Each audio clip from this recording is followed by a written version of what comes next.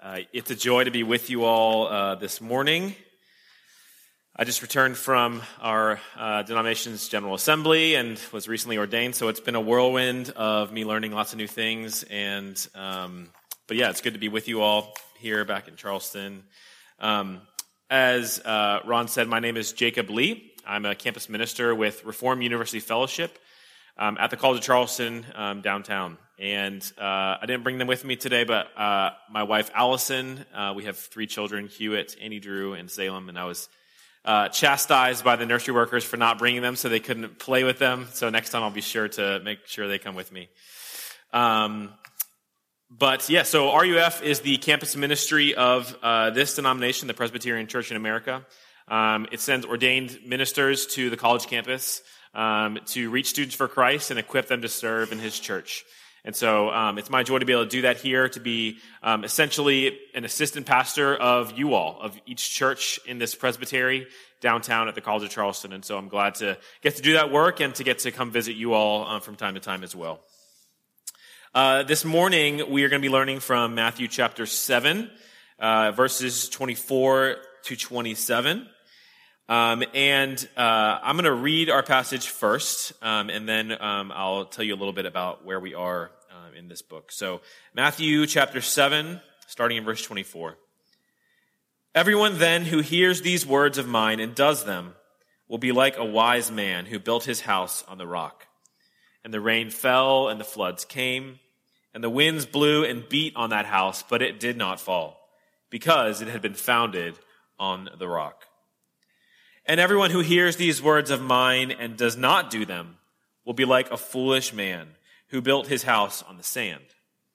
And the rain fell, and the floods came, and the winds blew and beat against that house, and it fell, and great was the fall of it.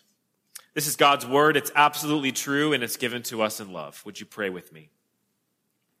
Heavenly Father, we thank you for these words. We thank you for these parables that we find in your word that tell us truths about you, Lord, by way of analogy, by way of comparison, Lord. And I pray that this morning that this would be clear, that your message for us from this passage would be clear. And Lord, that you would let all confusion fade away, Lord, especially if it comes from my lips, but that your word, your gospel would be more and more clear to us this morning through the teaching of it. We ask this in your Son's name. Amen. So over the past few years, like maybe many of y'all, I've acquired a new hobby. Some of you guys may have taken up bread baking or I don't know, whatever people did during the pandemic. You kind of acquired new hobbies and did new things because you were stuck at home a lot. And so one of the things that I started doing was woodworking. So I've recently enjoyed doing that as kind of my hobby, and I'm learning a lot. It will probably come to no surprise of you that I did this in a free apprenticeship program under the guidance of YouTube. You can learn lots and lots of things on YouTube. Maybe some of you all have seen this as well. When you're doing woodworking, there's lots of different factors that you need to take into account when you are doing a project. You take into account the species of wood. There's lots of different kinds of woods out there. Some are hard, some are soft. You can also take into account the thickness of the board. Sometimes you can use, kind of your standard 1x or standard 2x. There's lots of different thicknesses you can use. And then you can take into account the finish that you're going to put on it. Are you going to paint it? Are you going to put a stain on it? Are you just going to seal it? Are you going to use oil, water-based, all the different finishes that you can use? But one of the most essential parts that you need to take into account when you're doing woodworking, when you're planning a piece that you're going to make, is joinery. How are you going to connect everything together? What's going to hold it together and give it strength? And again, there's a variety of options. You could use screws, you could use nails, you could use dowels, you could use bolts, and a lot of it depends on what the piece is for. Is it going to be inside or outside? Do you want to see the screws? Do you not want to see the screws? I would imagine a lot of you have probably sat in a chair, or been at a table that is, kind of wobbly. The chair's wobbly. It's clear that something wasn't right with how they put it together initially. And the problem is the joinery. One of the most essential tools to use in joinery is glue. Maybe some of you all know this. Maybe some of you are woodworkers yourselves. But if you want to make a solid piece of furniture, you have to use wood glue. Because glue is really, really strong. Fun fact, again, maybe some of you all know this, but fun fact, glue is actually stronger than wood. Wood glue is actually stronger than wood. They've done these experiments where they've joined two boards together by glue, and then they break it, like karate chop it or something. And it actually, the wood breaks at the wood, not at the glue joint itself, because the glue in most applications is actually stronger than the wood itself. In our passage this morning, Jesus tells us this parable about something that we must make central to our existence, something that will hold our fragile, weak lives together, something that is stronger, like glue, than our very selves. The problem that we see in our passage is that we don't base our lives on something that is stronger than we are. We're quick to slap the furniture of our lives together like IKEA furniture, and we're not ensuring that we have strong joints that will stand the test of time. In the terms of our passage, we fail to do God's words that he has given to us. Whether it's out of convenience, whether it's out of direct rebellion or other reasons, we hear God's words and we do not do them. Our text tells us this: God gives us his authoritative words through Jesus, and so we must do them. This morning, we're going to consider two different kinds of people. You should have an outline in your bulletin in front of you. The one who does not do these words and the one who does these words. The one who does not do these words and the one who does these words. So first, the one who does not do these words, from verses 26 to 27. Before we dive into it, I want to give you a brief word on where we are in this text. I know I'm kind of parachuting in. You all haven't been in Matthew, or maybe you have, I don't know, but you're probably not at this particular part. So Matthew 7, if you have your Bibles open, you can see that it's at the end of the Sermon on the Mount, which is one of Jesus' most famous teachings from the Gospels. Our passage this morning comes at the end of what some call Jesus' commentary on the Ten Commandments. So the verses leading up to this, Jesus is talking about God's law and how to follow it. So when Jesus says these words, when he's in our passage says these words, he's referring to the whole sermon that he just gave on the Sermon on the Mount. And so it's referring to the whole sermon, but more specifically, what it looks like to follow God's law in light of Christ today. So I'm going to read these words again as we consider the man who built his house on the sandy foundation, verses 26 to 27. Everyone who hears these words of mine and does not do them, will be like a foolish man who built his house on the sand. The rain fell, the floods came, and the winds blew and beat against that house. And it fell, and great was the fall of it. Jesus says pretty clearly that if you build your house on sand, that when the storms of life come, the house will collapse, and great will be the fall of it. And it's really ironic that in our own efforts, in our own desire to make ourselves great, to bring glory to ourselves, to trust in our own wisdom, that the only great thing, when we're trying to make ourselves great, the only great thing that's going to happen from that is a great fall. That's what we see in verses 27, a great fall.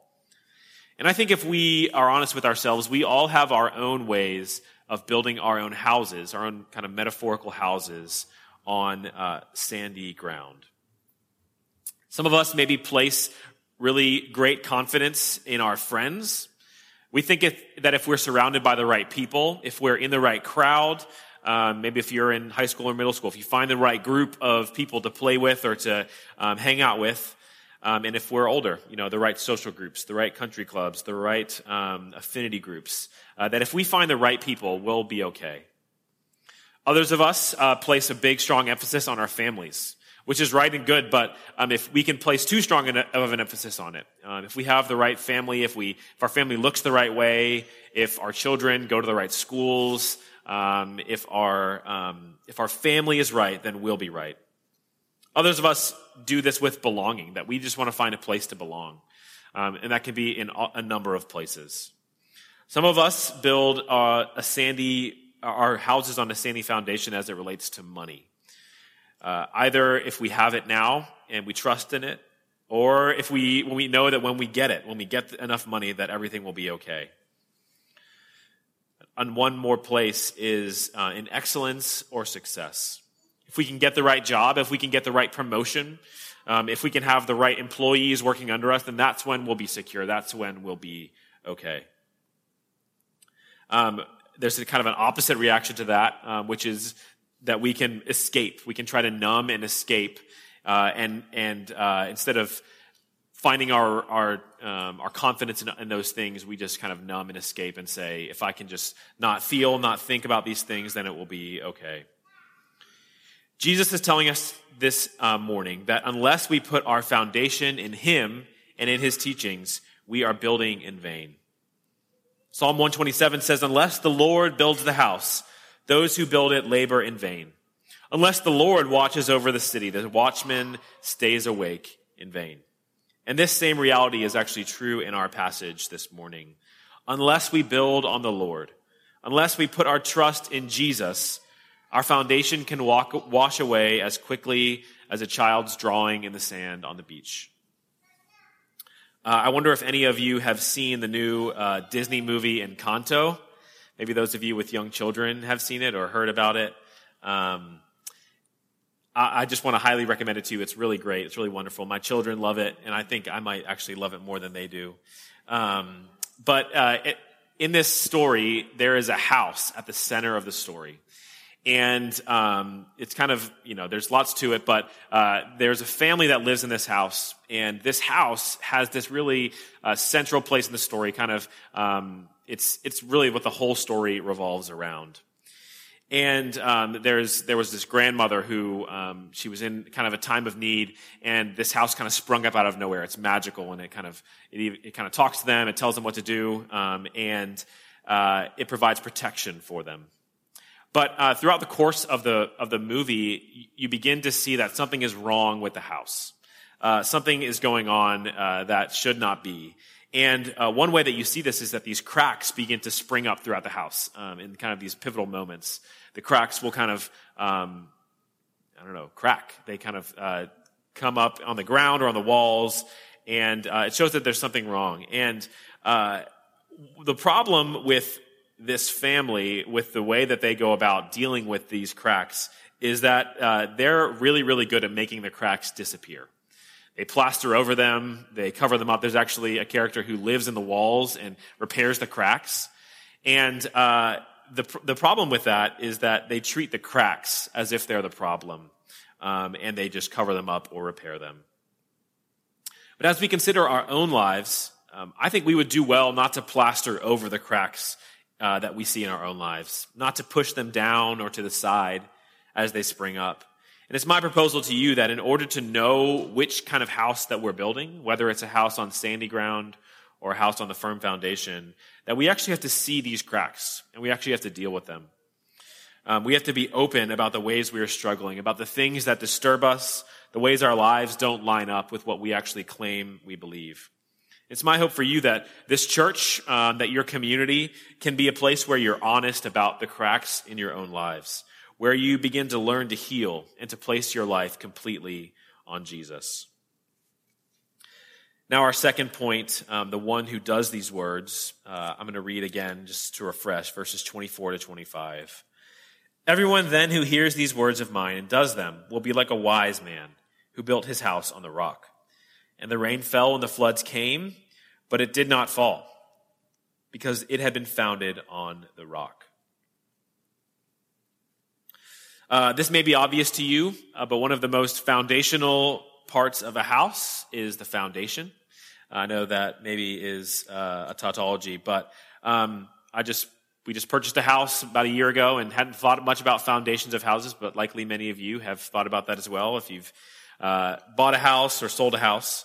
But of course it's true, right? The foundation of the house is foundational to the house. It is one of the most important parts of the house, which is why the word foundation actually has multiple meanings. Two meanings in particular: the physical part of the house that bears the load, the weight of the house and supports it, but also a basis or a principle that undergirds something else, right?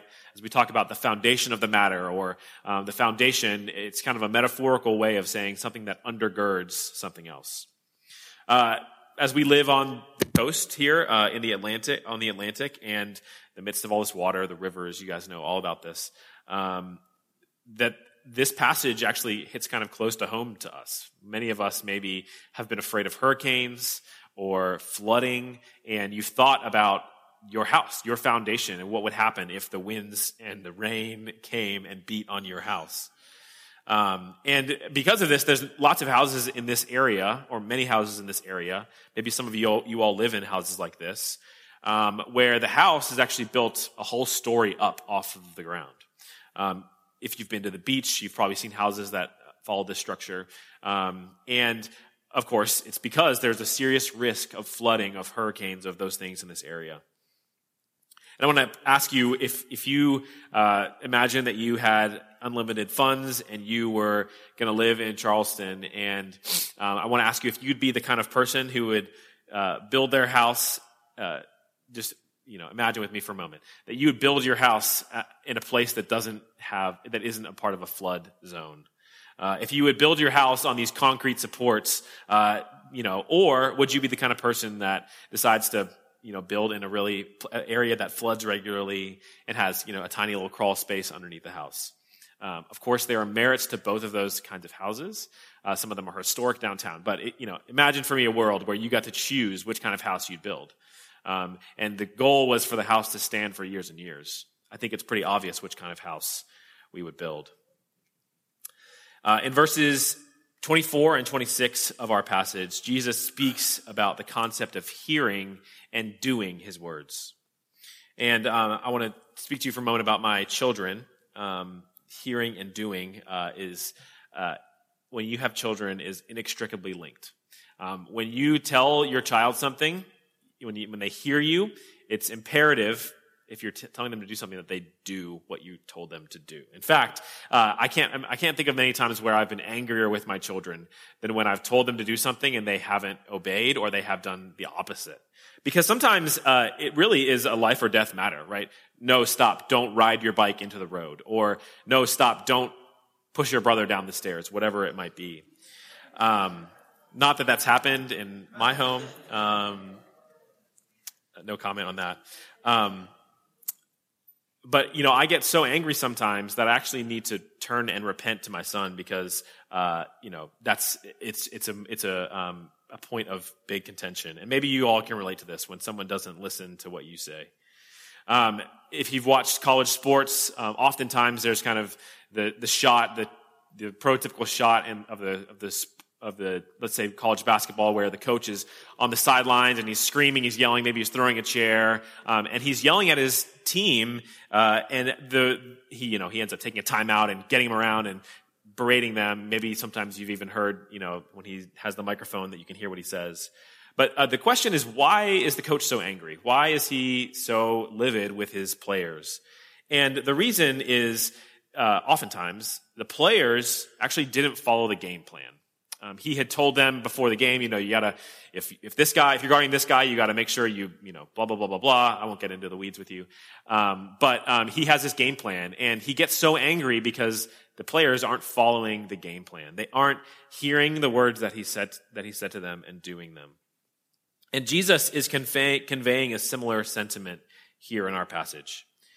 Life with him, faithful participation in his kingdom, actually looks like hearing what he commands and doing it. I was talking with my son last night about obedience. Just happened to be the prayer card that we were going through. It wasn't, I didn't make them all say obedience, okay? It was just the one that was for last night. But we were talking about what it looks like to obey and who we are to obey. And he had all these questions like, what about this dad? What about this parent? What about this babysitter? And, the answer was almost always, yes, you need to listen to the person who is who is giving you commands, who is looking out for you. Of course, so we need to, life with Jesus looks like hearing what he says and doing it. And of course, we need to acknowledge that none of us are doing this under our own power. And if we were, we would most surely fail. But it's only through the promise of Jesus, only through his provision and power, that we're able to follow his commands. Some of you might be asking, what does following his commands look like? How practically should I expect my life to change? What does doing God's commands entail? And I want to answer that by way of saying what it won't look like. What Jesus promises in this passage is something very ordinary. He says that if you hold him as your foundation, that your house will stand. That's it. The house is going to stand. He doesn't tell them that your house will triple in value over the next couple years. He doesn't tell them that your house will glow in the dark or that it will miraculously expand into this mansion. The house will do what it is intended to do. Often when we think about what it might look like to follow Jesus, maybe some of you are considering that yourself. We think that it will be, that following Jesus our life will be this miraculous transformation, that we'll experience this validation for our decision. And our passage this morning does not promise that. To be clear, again, don't hear what I'm not saying. I'm not saying this won't happen to you, because sometimes it does. Sometimes you have these miraculous transformations in your life. What I am saying is that this passage simply promises that if you hear Jesus' words and do them, that you will stand. The house does what it is intended to do. It stands. One other note, this passage doesn't promise that you won't experience trouble and trials in your life. In fact, you could argue that it actually promises the opposite. Jesus seems to declare that the wind, floods, and rain will come.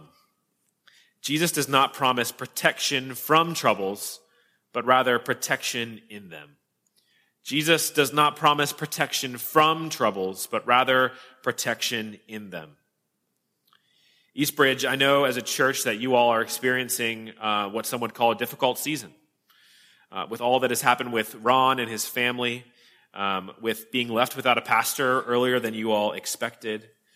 I'd imagine that some others of you are also experiencing a difficult season in your lives, just personally. I've heard about some sickness, some surgery, and I wish I could tell you that those hard seasons are over, that they won't, or that they won't happen again in your lives.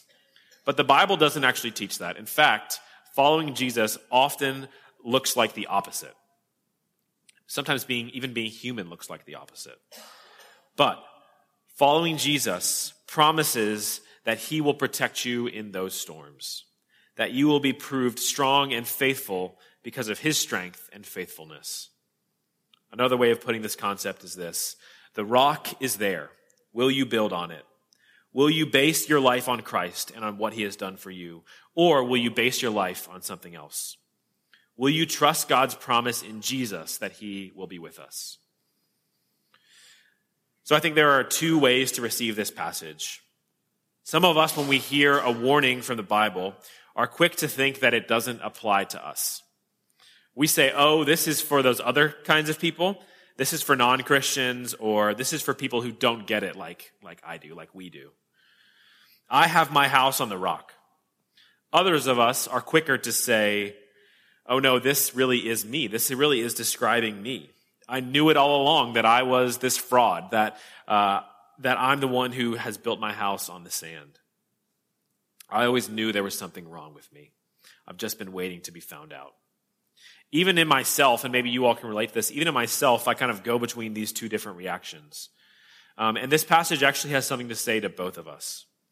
This text is a true warning to evaluate your life and consider if you are building your house on the rock or the sand. It's not meant to kind of puff you up and to say, good job, all you people out there that are building your house on the rock. But it's actually meant for us to slow down and to contemplate and ensure that we are following the right path, that we haven't compromised the integrity of our house by building on a shifting foundation. But at the same time, this passage is also a promise of a provision from Christ. We cannot do the words of Christ out of our own power, but only through his power. Jesus does not give us this heavy burden, but rather he gives us himself, and he calls us to place our lives on his strong foundation. No matter what comes in this life, no matter the struggles that you go through, whether they're physical, mental, emotional, God promises that we will be standing at the end of the day. This foundation is stronger and more reliable than anything else you will find in this life. Perhaps you're here this morning and you're, like I said, you're considering the claims of Christianity. And I want you to see this as an invitation. Will you place yourself in Christ's sure hands? Can you trust that he will keep you, that he will hold you? Will you sit under this teacher and practice what he has for us? Christ is the great teacher, and his teachings contain life. Will you hear his words and do them? As we close, I'm going to read this prayer for us, so pray with me. Almighty God, give us grace not to be hearers only, but doers of thy holy word. Not only to admire, but to obey thy doctrine. Not only to profess, but to practice thy religion. Not only to love, but to live thy gospel. So grant that what we learn of thy glory we may receive into our hearts and show forth in our lives. Through Jesus Christ our Lord. Amen.